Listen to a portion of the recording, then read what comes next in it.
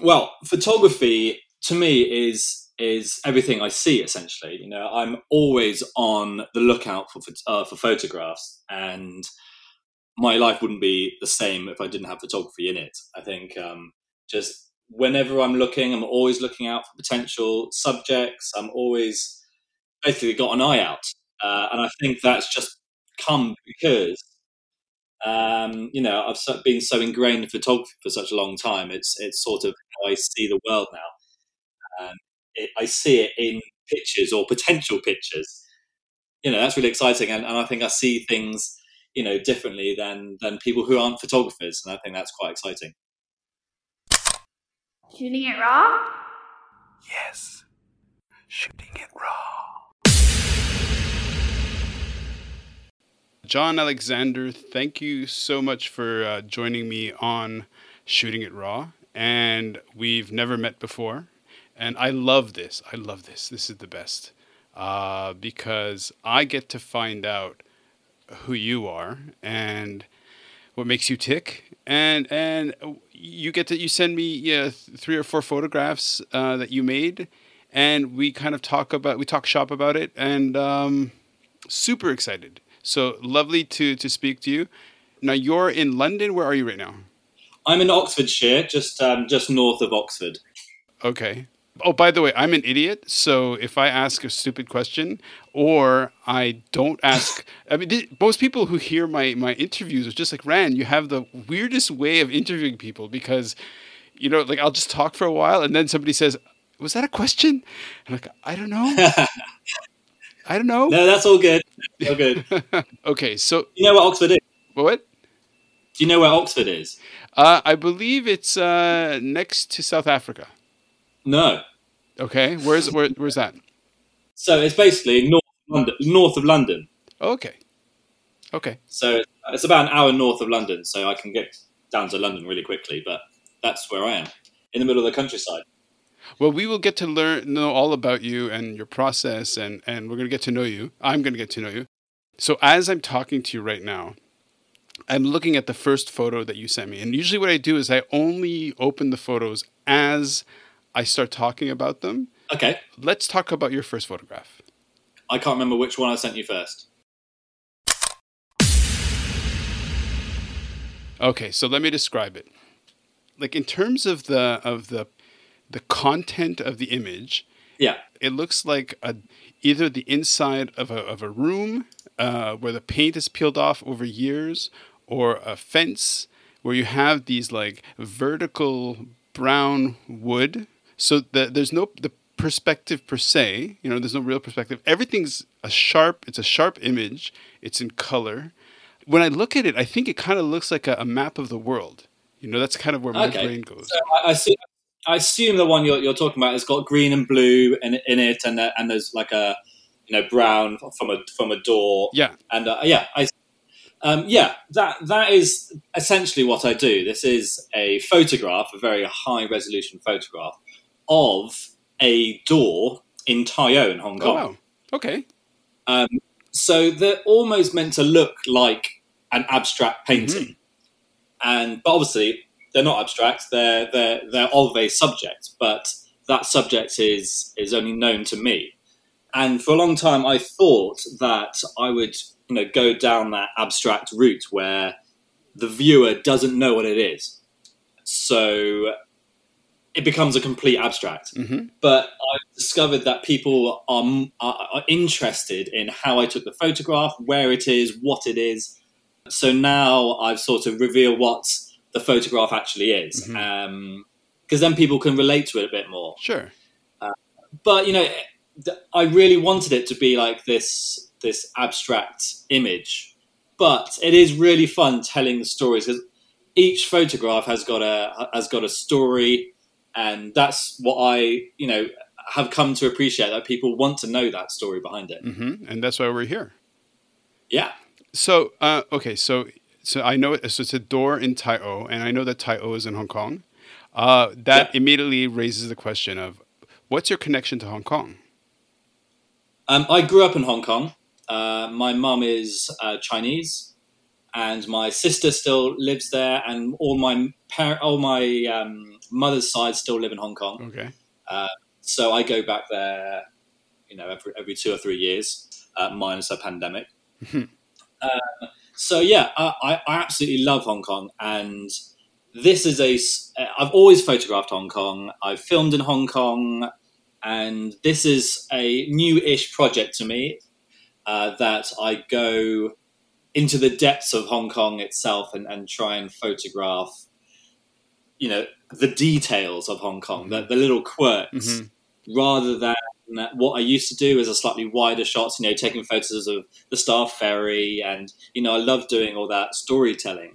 But you can still do storytelling just within an abstract image, and that's something I've got more and more interested in. I love that. I started this podcast, and I get to meet people such as yourself, and I just want to go back into this image because, again, so now I know for a listener, they have the frame of reference, a door with some wooden slats, and it's like, okay, hold on. So the wood is probably a good 60 or 70 years old. Yeah. And it's been painted over, as you can see. About half of the paint on this wood has withered away. The wood itself looks quite textured and old, and it's this nice rich brown.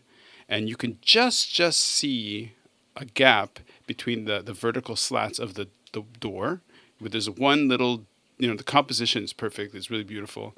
And you could see the layers of paint on it. And, if you look at it with your crystal sharp, clear, sharp vision, it's so sharp, and it's so, you could, on a good monitor, it's like you can see all these incredible colors, and it's really beautiful. And like I said, it's like it almost looks like a map of continents. Yeah, I like that. That's really interesting. How different people interpret the image, and what people see in the image. I think that's really interesting. I see a massive vagina as well, but that's a different story. Yeah. Yeah, well, I've got another one that does look like a vagina, but okay. I thought it was. So yeah, I haven't put that into my portfolio. I only realised it after I took it. Okay. No, but listen. So like just as a visual experience, right? So I imagine that. So have you ever printed this photo? Yeah, so that's what they're for. Really, they're not for the screen. They're to be printed, and I've got one literally next to me here, which is 1.5 meters in size. So I take the photographs in a specific way, so that there's lots of sort of photographic techniques that we could come on to if your listeners are interested. But in order to make it so sharp, right through the middle of the image to the right and to the corners, so that it can be blown up absolutely massive and have it on a wall, like a really big centerpiece in someone's room. That's what they're for. That's what I've all of the sort of photographic techniques goes into making this huge print with exquisite detail. Yeah. It's totally exquisite. And I can totally see this.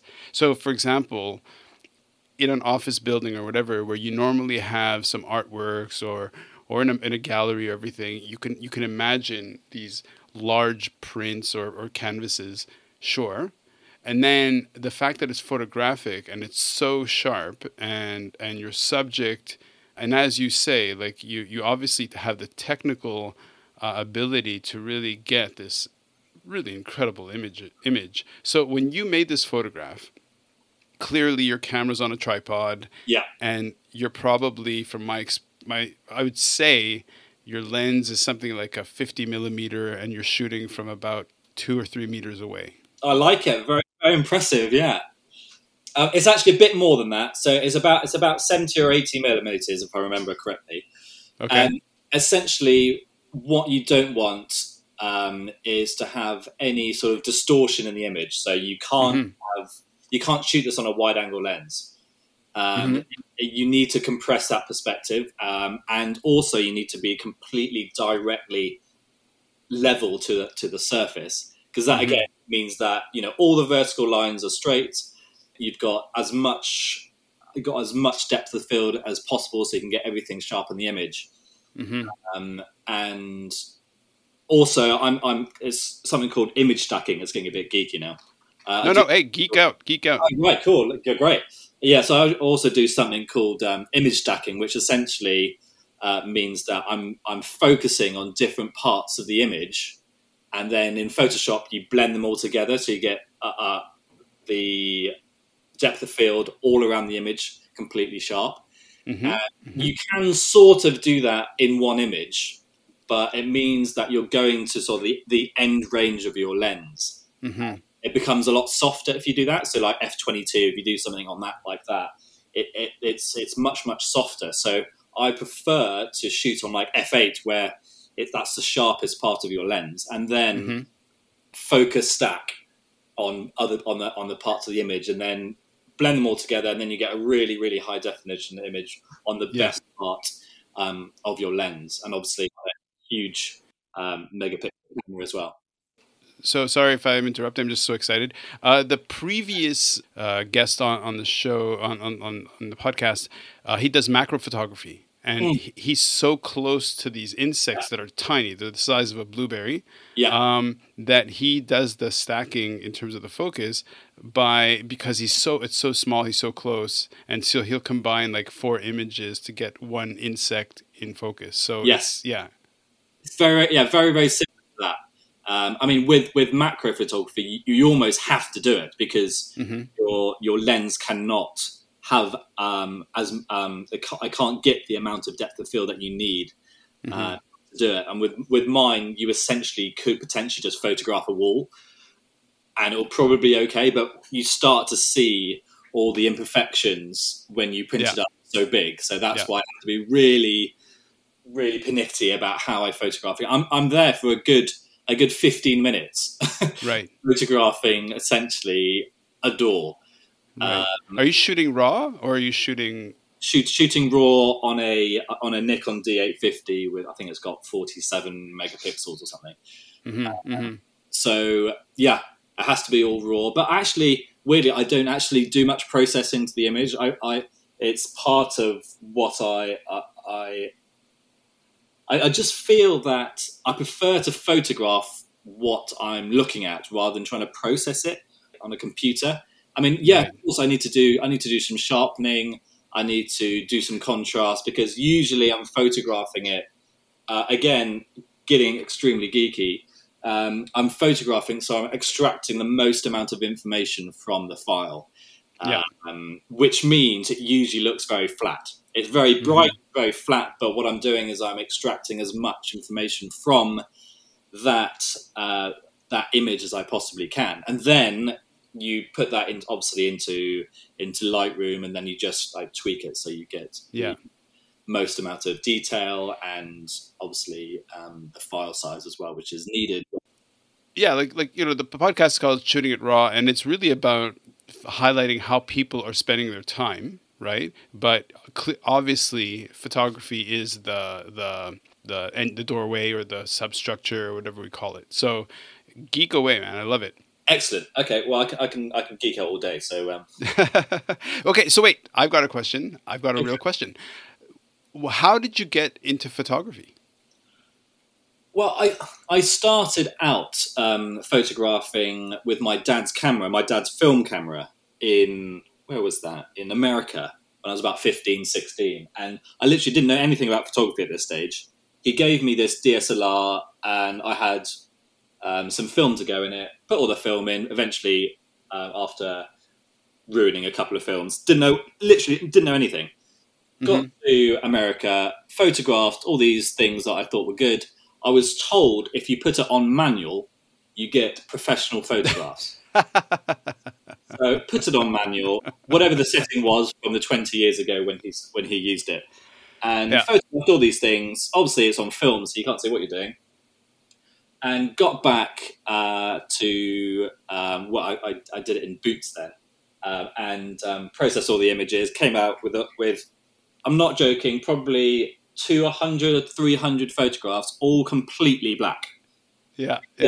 It turned out I had just left it on manual on 8,000th of a second. So perfect. you can imagine how many subjects are well exposed on 8 thousandths of a second.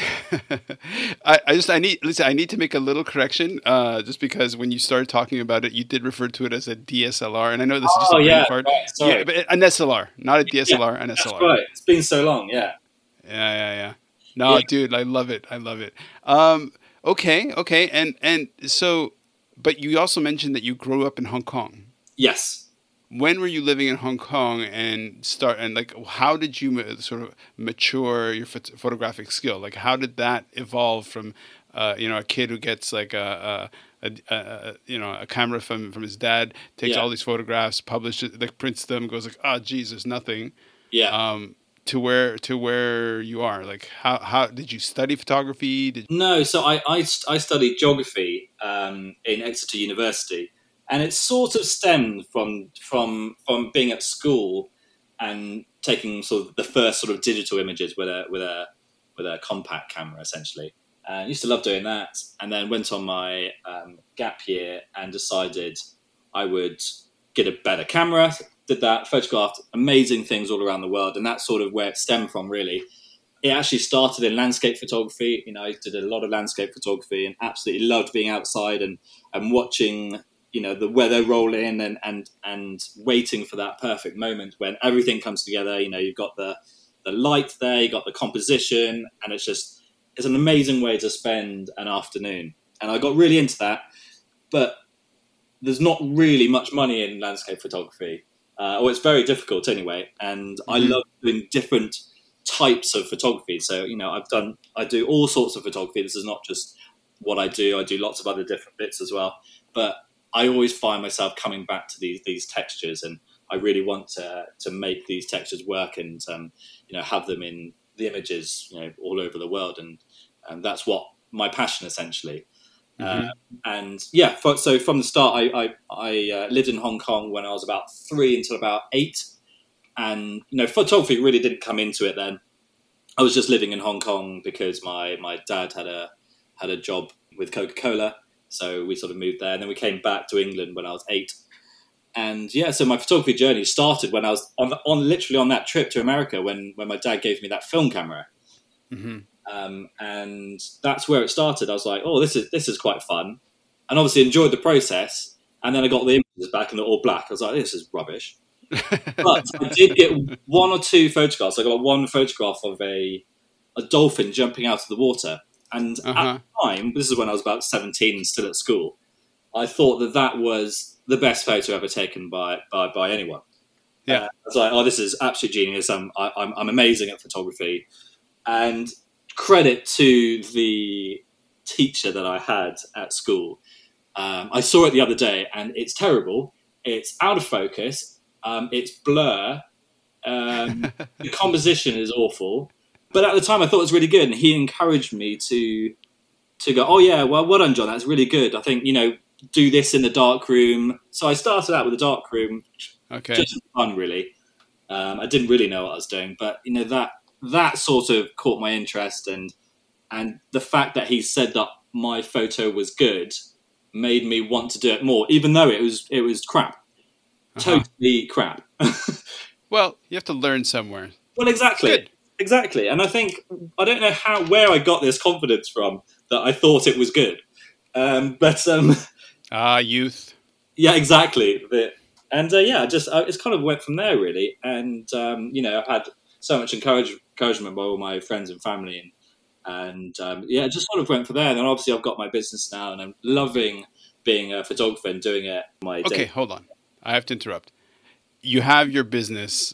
You love being a photographer. Is your business? Are you a professional photographer? Yes. Ah, well, that says something. Okay, so pimp out your business. Like, is it like, are you doing corporate photography? Are you doing nudes? Are you doing like photos of strawberries? What's your work? Well, I do so many different types of photography. Essentially, I would class myself as a lifestyle photographer, probably. I do weddings. I do lots of workshops. I teach people workshops. I'm obviously doing these evolving patina textures. I sell my travel images on stock websites and sell them for prints as well. Oh, wow. Okay. So, I do lots of different things, and I love doing that. I think Hmm. I couldn't just be a wedding photographer, or Oh, I for couldn't sure. just do corporate video. I do videography as well. Oh, Uh, wow. I've got a travel photography YouTube video, YouTube channel, and Pump it. What's the name of your channel? so it's sort of an adventure travel photography show that I do with one of my friends who's also a photographer, and it's called Photo Escapes. Okay. And that is essentially, think of Top Gear, but with photography, Nice. and not quite as funny because we're not as funny as the three the three presenters. But that's essentially what I loved. I love cars anyway, and that was sort of what I loved and what I really wanted to do. And I thought, why don't I make this with a photography twist? Okay. So we've done quite a few adventures, around the world. We've been to Sri Lanka, India, Ireland, London, loads of different places, and absolutely love filming those. So You that's where see, That's where I learned videography essentially in storytelling. I'm beginning to suspect that you're a smarter version of me because I'm the one who comes up with a podcast about photography. So you like put that in my pipe, I guess. I'd love to do it. Okay. Well, look, let's go on to the next photograph because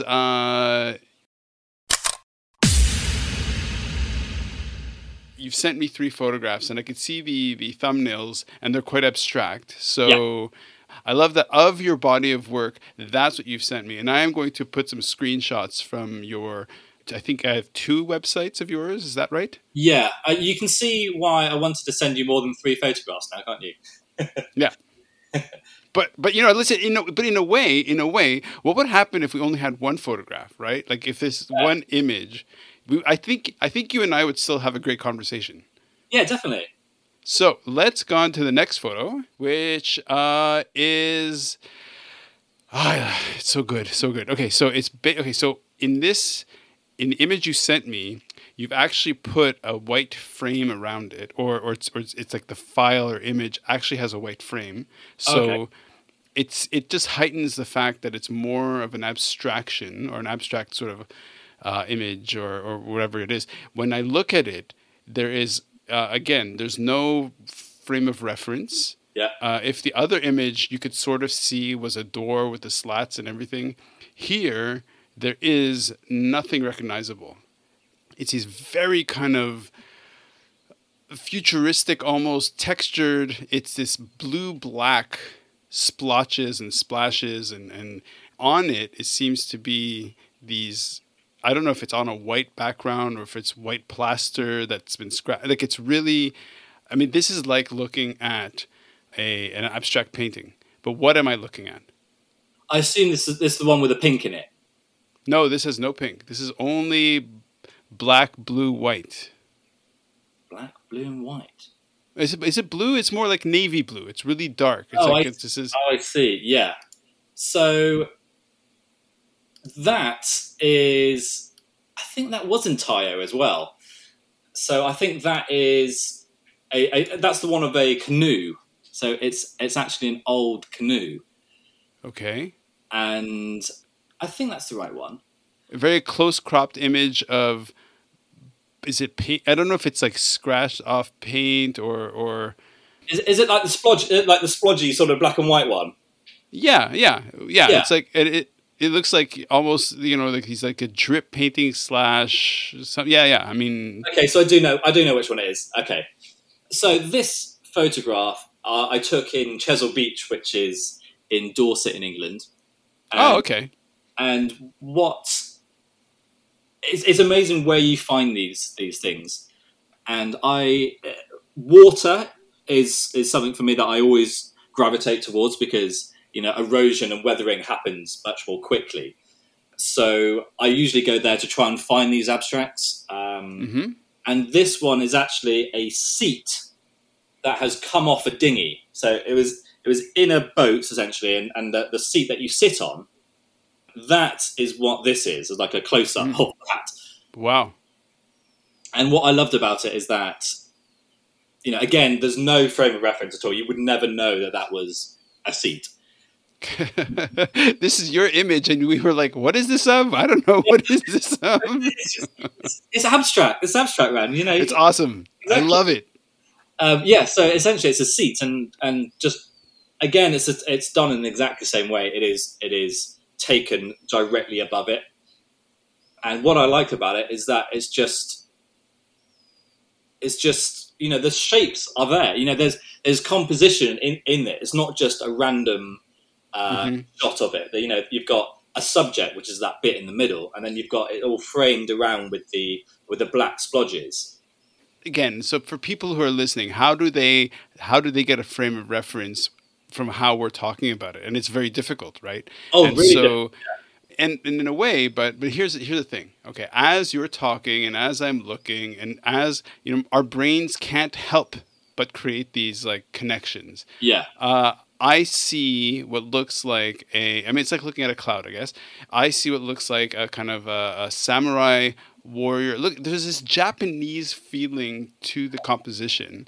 Yeah. Where there's like, it's like a Japanese warrior powering through like a blizzard. And within the dark patches, which is not quite black, and it's quite on the blue side, it's got this really interesting texture, which is photographic, and maybe a mechanical process in painting could create this, but it does not look like an organic texture. You know what I mean? Like I don't know how to describe what I'm trying to convey what you're saying. I should get you to write my captions. Yeah, that's cool. The whole thing, it's all done by accident, and that this splodge is just from where someone's been, painting tar or painting something on the boat that has splodged onto the seat, and then someone else has scraped it. That could have been a year later. So the whole thing has its story. We just don't know what the story is, and right. what's so interesting about it is that you've just come up with essentially some splodges on a fishing boat as a samurai going through a snowstorm, and that's really cool. That's exactly the sort of thing that I'm trying to do. I want people to make their own story up, and that's what's really cool. And again, printed like 1.5 meters by 1 meter or whatever. Yeah. I mean, nice. Essentially, it's if you think about having a room that is, let's say, completely white, and you just want splashes of color or splashes of texture. That's what it's for. And you can either go with, I don't really care what story it has. I really like it as an image. And you just put it up in your room, or you have the different type of person who loves to read into the images, and that's both ways are just equally as exciting to me. And when I take it, I don't see the story. I don't see any of that. All I'm seeing is composition and texture, and where am I going to place my image? And technically, I need to do X and Y in order to get this perfect. Where have you had what's the largest that you've printed your images? What's the largest size? My largest size is 130 centimeters. It can go bigger, but I haven't found anywhere or anyone who wants to have a print than that. Because essentially you need to mount it and then frame it. So, once you've done that, it's huge. But, they can go so big. Okay, so where have you only shown or had these purchased, or have your photographs only been alive in the UK, or where in the world are your pictures? Yeah, so my pictures are all over the world, actually. There's some people in France. I've got some people in London, Hong Kong. Lots of people from Hong Kong want the images because they've got a connection to Hong Kong. So I actually have got a Hong Kong gallery. Oh, okay. Because I've photographed in Hong Kong quite a lot, and it's usually the people who've got some sort of connection to Hong Kong who love the images there. And that's when I realised that people want something more than abstract, especially with photography. Okay. So that's, I think, what made me want to tell the stories behind the images, Right. and to tell people what they are. Most of them are not in glamorous places. That's why initially I didn't want to tell anyone, because Okay. the next one we're just about to go on has just all of them. It's essentially you're photographing a seat in a boat, Right. and you can't glamorize that really. So you want to, either keep it a secret because the subject isn't very interesting. But what I found out is that actually just the travel to these places and not the actual thing, but the place itself is interesting. So like Chesil Beach or Hong Kong, you can talk about Tai O and how amazing Tai O is, rather than going, Right. this is a bit of a fire hydrant. Right. Do you know what I mean? Yeah. No. Absolutely. So okay. So I love that sometimes things happen that you can't anticipate, and you're just like, "What? That's kind of random." I love the randomness, and so this is going to be another one of my really like long meandering sort of questions. So you try to figure the question out, okay? I leave it. I'm putting the onus on you. So I did this photo project where I did 350 photographs, right? Like more or less self-portraits. And I was putting them up on eBay to sell. Cool. And what was really weird was not that, well, it was weird that I was putting up self-portraits on eBay, but what was weird was that people from around the world would buy them, right? Yeah. And I'd meet some random people, like somebody from Hungary or somebody from Australia or whatever, who'd buy the photo. In Hong Kong? Well, it was over the span of 6.5 years, so I was a little bit all over, but I was based in Hong Kong. Okay. So the question is, here's the question. Here we go. So in doing these images and in showing them and in everything, has it happened that somebody pipes up and says, hey, you know what? I really resonate with what you've just done. I want this. And all of a sudden you have a connection with somebody you would have never anticipated. Is there somebody who stands out, in your photographic history who's really connected with your work and who's come from the other side of the world or wherever that you thought, how did that make it there? Well, I think there's lots of expats that come over from Hong Kong or have some sort of connection in Hong Kong. I think that's the key to selling the images, is that they actually are from Hong Kong and they are of something specific. So it is a piece of Hong Kong essentially, rather than an abstract artist who've gone. It's not really of anything. It's of their. It's abstract. But it's nothing essentially. It's what they've created, and I think what differs with my work and their work is that mine is abstract, but it is of a specific thing. It does exist, and I think taking a piece of Hong Kong back with you is something quite special. Mm-hmm. On the other hand, like, don't you feel that what's really fascinating about your work, though, is that, like, as we're talking about this right now, we're having this conversation, and as we're speaking, I'm looking at your photo, and it's got this dark comic sort of aesthetic that I'm sort of reading into it, and in a way that opens it up for you to kind of have it be, it sort of transcends Hong Kong in a way. Yeah. And granted, I guess maybe the people who do end up buying it are the people who can connect it to something more localized. I don't know. Yeah, well, I think that's when the sort of the abstract comes together with something less abstract.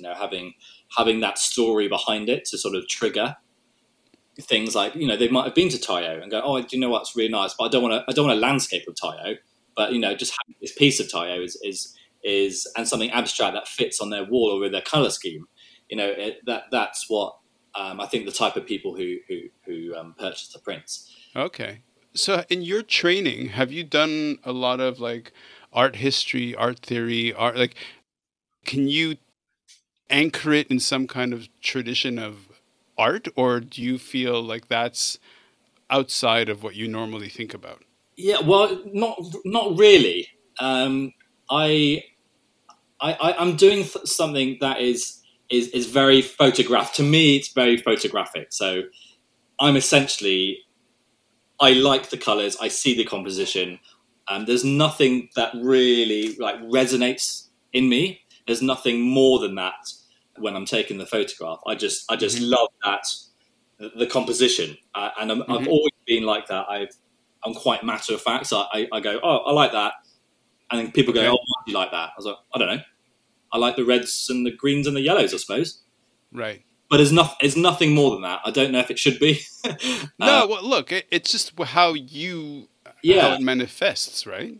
Yeah, exactly. And I think it's not up to me. And the good thing about abstract is that even if I think it looks like a samurai going through a snowstorm, someone else won't think that. So it doesn't matter what I think.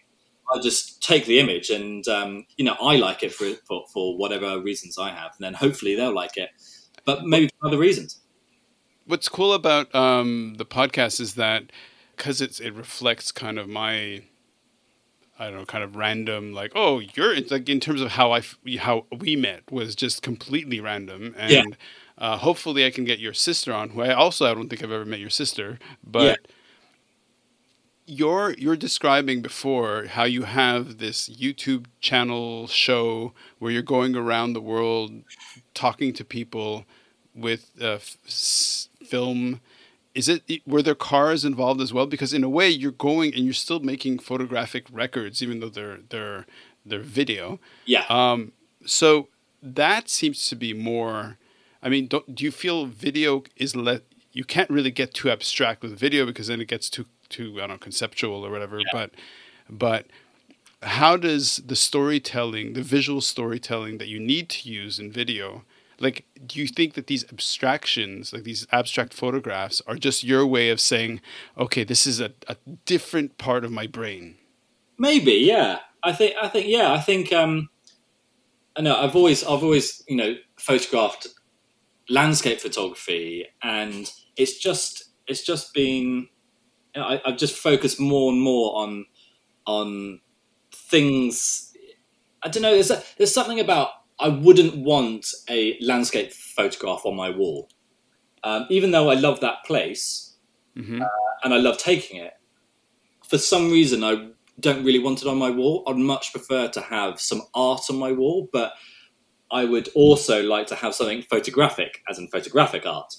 And right. Essentially, it's more about being able to put splashes of color within a space. I think that's what I liked most about it, and how I can achieve that is by then photographing these abstracts, and then essentially they become generic, but also not generic because they have now got a story behind them. And to be fair, I mean, like, completely unique, because I would never see anything like this anywhere ever, right? Yeah, so they're quite odd, aren't they? I've whenever I'm taking them, I always feel quite self-conscious because you get people walking past and like, what the hell? And I'm like, on the ground sorting out my tripod and then photographing this corner of a door. And if I was that other person, I would think I was mental as well. What is he doing? But what makes me feel better is that I'm creating something I'm really passionate about, and I know it will look cool. So nice. I sort of try and get them out of my head, because I know exactly what I would be thinking if I was there. Right. But yeah, it's what I really enjoy.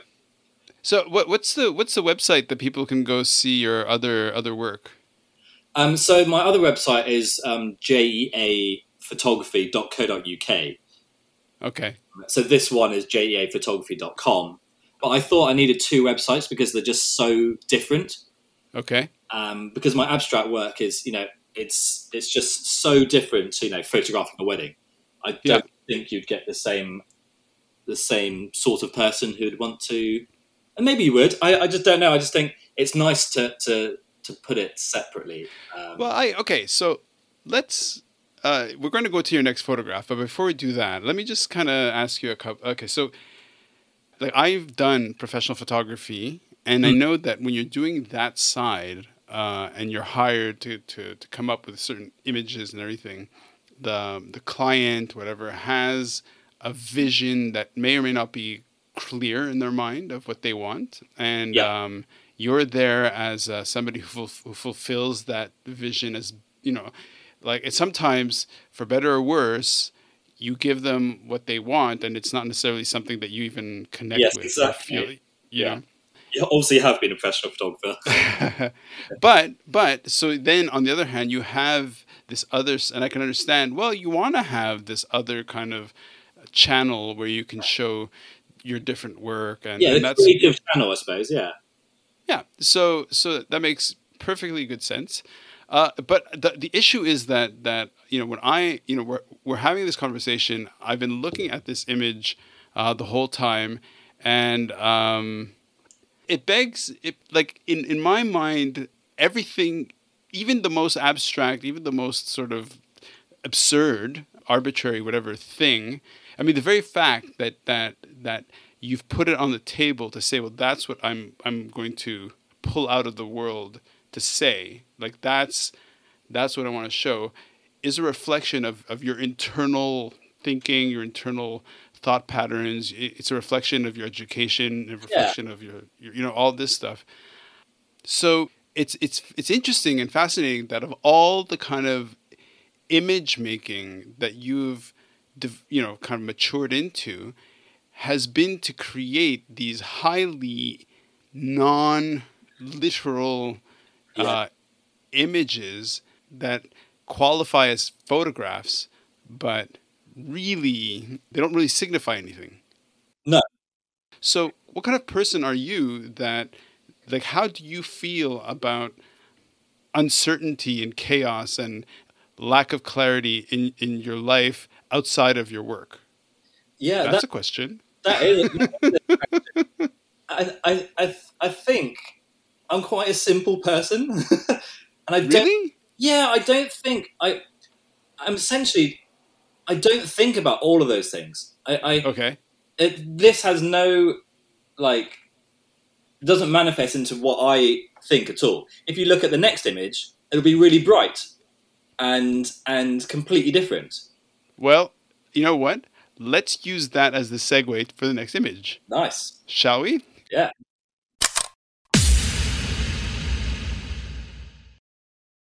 Actually, this one's quite dark as well, isn't it? Is it? I don't know. Do you want to describe it? Why don't you use the words to paint a picture?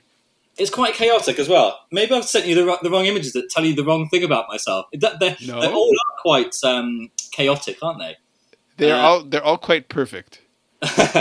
Well, this one is the one I was talking about earlier. This is a canoe in Tayo.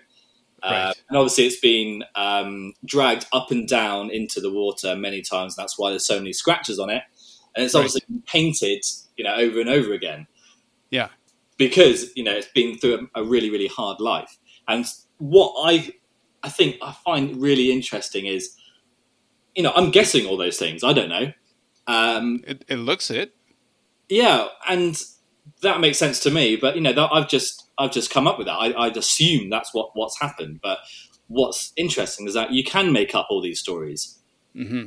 And just that, the fact that you can make up whatever you want about an image is quite fun.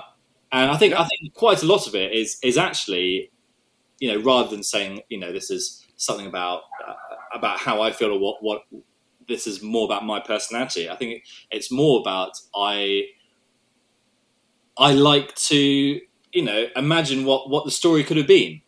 Mm-hmm. There is storytelling behind it. It's just I'm allowed to tell whatever story I want. And so there's something interesting about that, I think. But yeah, I mean, I'm much less arty than you think I am. It is essentially, I've seen a canoe and I like the contrast of colours, and pretty much that's pretty much it. And essentially, it's I just like the beauty of that, and there are compositional elements in it. There's vertical lines, there's horizontal lines, there's a distinct subject with that red bit in the middle. So yeah, it's playing with my mind and how my mind works in terms of always trying to find a composition or a photograph in things. Well, okay, so here, okay, I'm going to jump in for a second. Go for it. So here we have a photograph again, as you said. There's no real perspective. It's just a very flat image. It's Yeah. kind of interesting. It's almost like archaeology, in which you're looking at different layers Yeah. of paint, and you kind of go, okay, well, I can sort of tell this very like the under color of it. I don't know if it's wood or fiberglass, Yeah, and on top fiberglass. of that was maybe white, and on top of that maybe black, and on top of that this sky blue, and this really attractive, just rich deep red, and it's you have like from the boat or the canoe being pulled in and out with the with the barnacles and the oysters or whatever, just scratching away at the paint. Yeah. You can see these like scratch marks and these like it's like this. It's if anything, I'd say the image before was softer, and the image before where I said, oh, I see like continents or whatever, to be Yes. even softer was this one. This one seems to be a little, I wouldn't say harsh, but the colors are like you obviously have an appreciation for color theory and composition, even though I'm not talking about it in an academic sense. I'm talking about it as an intuitive sense, right? And then you reacting intuitively to these colors and just sort of composing the image. Sometimes, I mean, look, I'm not trying to psychoanalyze you. But it's like, I mean, because I've never really thought of it like this, and you saying all this, all this stuff, saying, how, what, how have you, why are you taking these images? It's made me think. It's made me think about why I am taking the photos. I've never really thought about it. I've just gone. Oh, I like this. I'll photograph that. Oh, that'll look cool on a wall. And so yeah, it's also look. This is a reflection of my upbringing and everything, right? So I grew up in Canada. Mhm. My training or education or whatever is very it's of a certain time. So let's just say during the sort of the height of philosophical postmodernist theory and all this stuff in university, and then so that was kind of one of my anchors. And so part of my development was kind of like, well, and also as in my poetic and my own photographic development, like we have the signified, right? We have the image. Yeah. And even though it's not patently obvious what you're signifying, what you're saying, I mean, just the fact that you've selected it, in my mind, in my how I see the world, Yeah.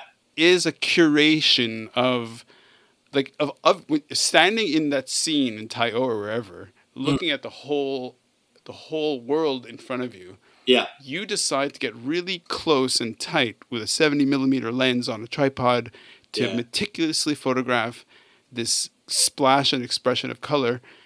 Yeah. But your everyday other side of your brain is photographing people in their, either in events or moments where it's like, just show me at my best. It's all, like.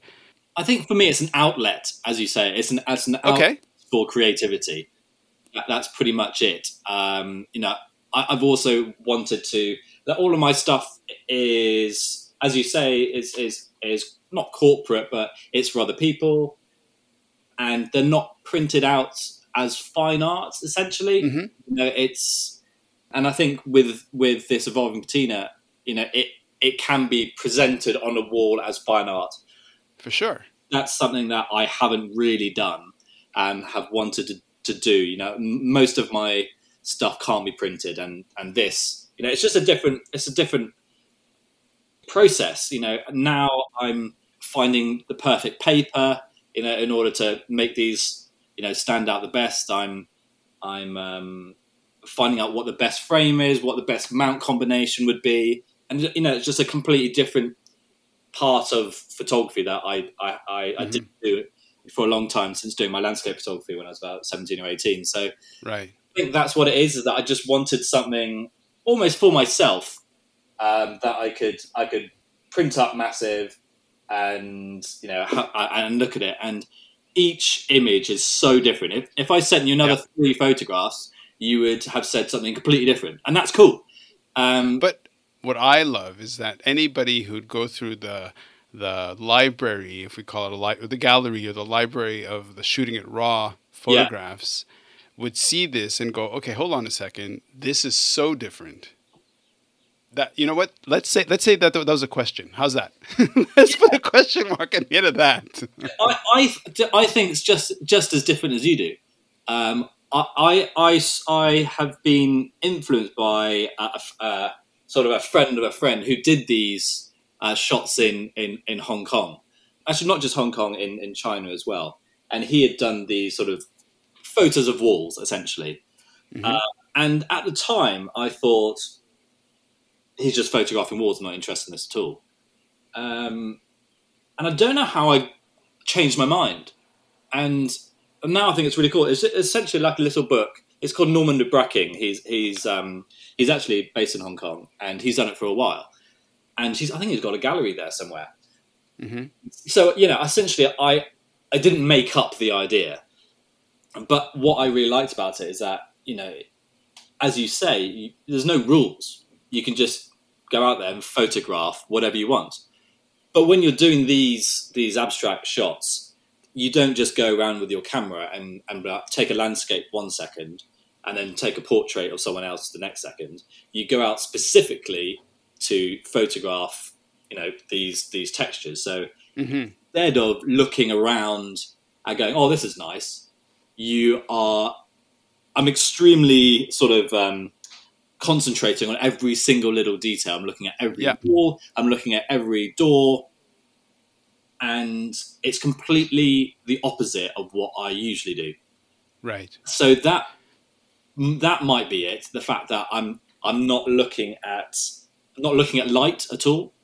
Usually I'm looking at light as a photographer. You're looking at light, and you're looking at, if I put the bride there, that'll look good backlit. Or that good with that blue door in the background, etc., etc. And I'm not doing any of that with these photographs. I'm purely looking for colours and textures. It's very specific of what I'm looking for. You don't want it too old, because then it's just gross. Right. You don't want it too new, because then it's boring. So essentially, I'm looking for dramatic images. I've always done that. Yeah. I think these images are, dramatic in the sense. This one is very black and very dark, and absolutely, and potentially looks like, when you have a 5-year-old and he comes back from the school and he's been putting, scary things, drawing scary things, and the teacher's like, your kid has got some problems. And I can sort of see that now with how dramatic and how black it is. But, and the blood red. Come on, you can't get away from the blood red. The blood red, yeah. What are you trying to confess to, man? What are you trying to confess? Maybe that's it. Maybe I'm an absolute sociopath, and I don't know. You're perfect. You're perfect. I love it. No, but I think that's why. If you have a look at my website, some of them are neutral, some of them are, really bright colours, and some of them are not. And I think it just completely depends on where I am, because the subjects are hard to find. And I think you need to have a specific requirements. They have to have some sort of compositional element. They need to have colours and lots of different contrasting colours. It can't just be, if this was just red and blue, it'd be boring. But John, here's what I think. I think it's kind of like, even when you go out to photograph and you consciously think, okay, I'm going to go out and I'm going to make a photo for my series. Yeah. You're also responding to what's actually out there. Unlike in painting, a painter can just create the composition. You go out and you sort of respond to the world. Sure. And that the visual data that's coming into your brain and is being sort of filtered through your experience and your idea of, I want to make this, you're also, like, of all the things that you see, suddenly something grabs your attention, and that attention, that moment, is kind of what you're capturing and then sharing with other people. Yeah. And so I would, I would hope that somebody listening to this podcast and this episode would be like, okay, what the hell are they talking about? Or what's so special? What's so, what are these photographs? And hopefully they will go and they will see the images and realize, oh, wait a second, photography can also do this. And it's great. I mean, I love it. Do you like them? No, you lunatic. Because they're like, if I put two together, some people go, that is horrendous. That one, I don't want that on my wall. And then the next one, they'll be going, oh, that's really nice and neutral. That would look great in my. Well, that's the thing. Different people are going to respond very differently, right? Yeah. So exactly. I only have 3 images here, and within that 3, there's so many different reactions and responses, and they're interesting in themselves, and they live together. So I think, look, you're not going to be great. Not everybody's going to love everything. Yeah, but there is definitely, like for me, the strongest was the first and the second really is strong to me. Yep. But I like this third one as well. So look, let's not even do that. I mean, like ultimately, it's not about me. It's about your process, but also how this creative expression is a kind of counterweight to your bread and butter. Yeah, I think that's probably right. And what's nice about it is also it's very accessible. So I can just like take myself off for half a day and go and try and find them. And I think it's almost like a treasure hunt, essentially, and that's really fun as well. You don't know what you're going to find. There's no plan at all. You go to somewhere that is essentially you're hoping it's going to be something that I would be interested in. Whether it's an old fishing village or somewhere that I would enjoy anyway. Mm-hmm. And then I sort of have got these textures in mind and try and extract the character from that place. Mm-hmm. So I think, I think you're probably right.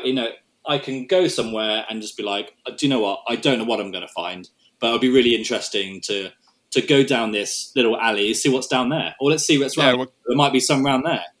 Yeah, and it takes you into some very odd places. Again, it's all part of that adventure to try and find these.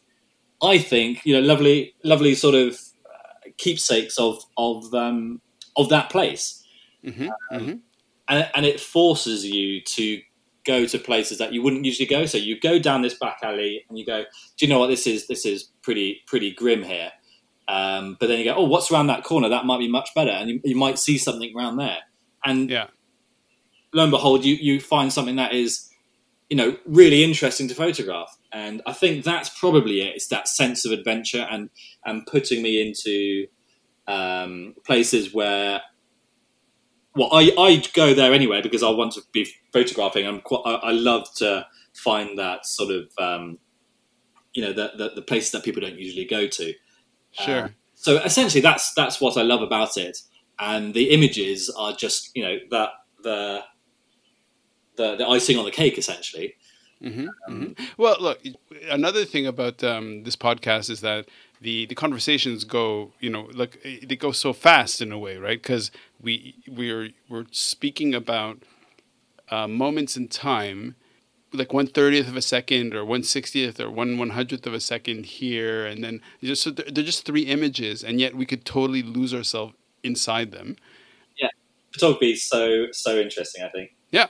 So John, thank you so much for joining and for explaining your art, and hopefully, if one person kind of listens to you and listens to me and goes like, okay, let's go check this out, and then they look, and then that catalyzes a kind of a new way of thinking of photography for them, suddenly they may become say, hey, you know what? Maybe I want to try doing this kind of photography myself.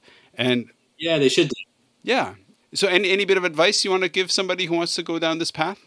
Yeah, well, I think just get your camera out and go on an adventure. And you have to be a bit specific. You have to, go somewhere that, has got the history, has got, something that could be a bit more, say, dilapidated.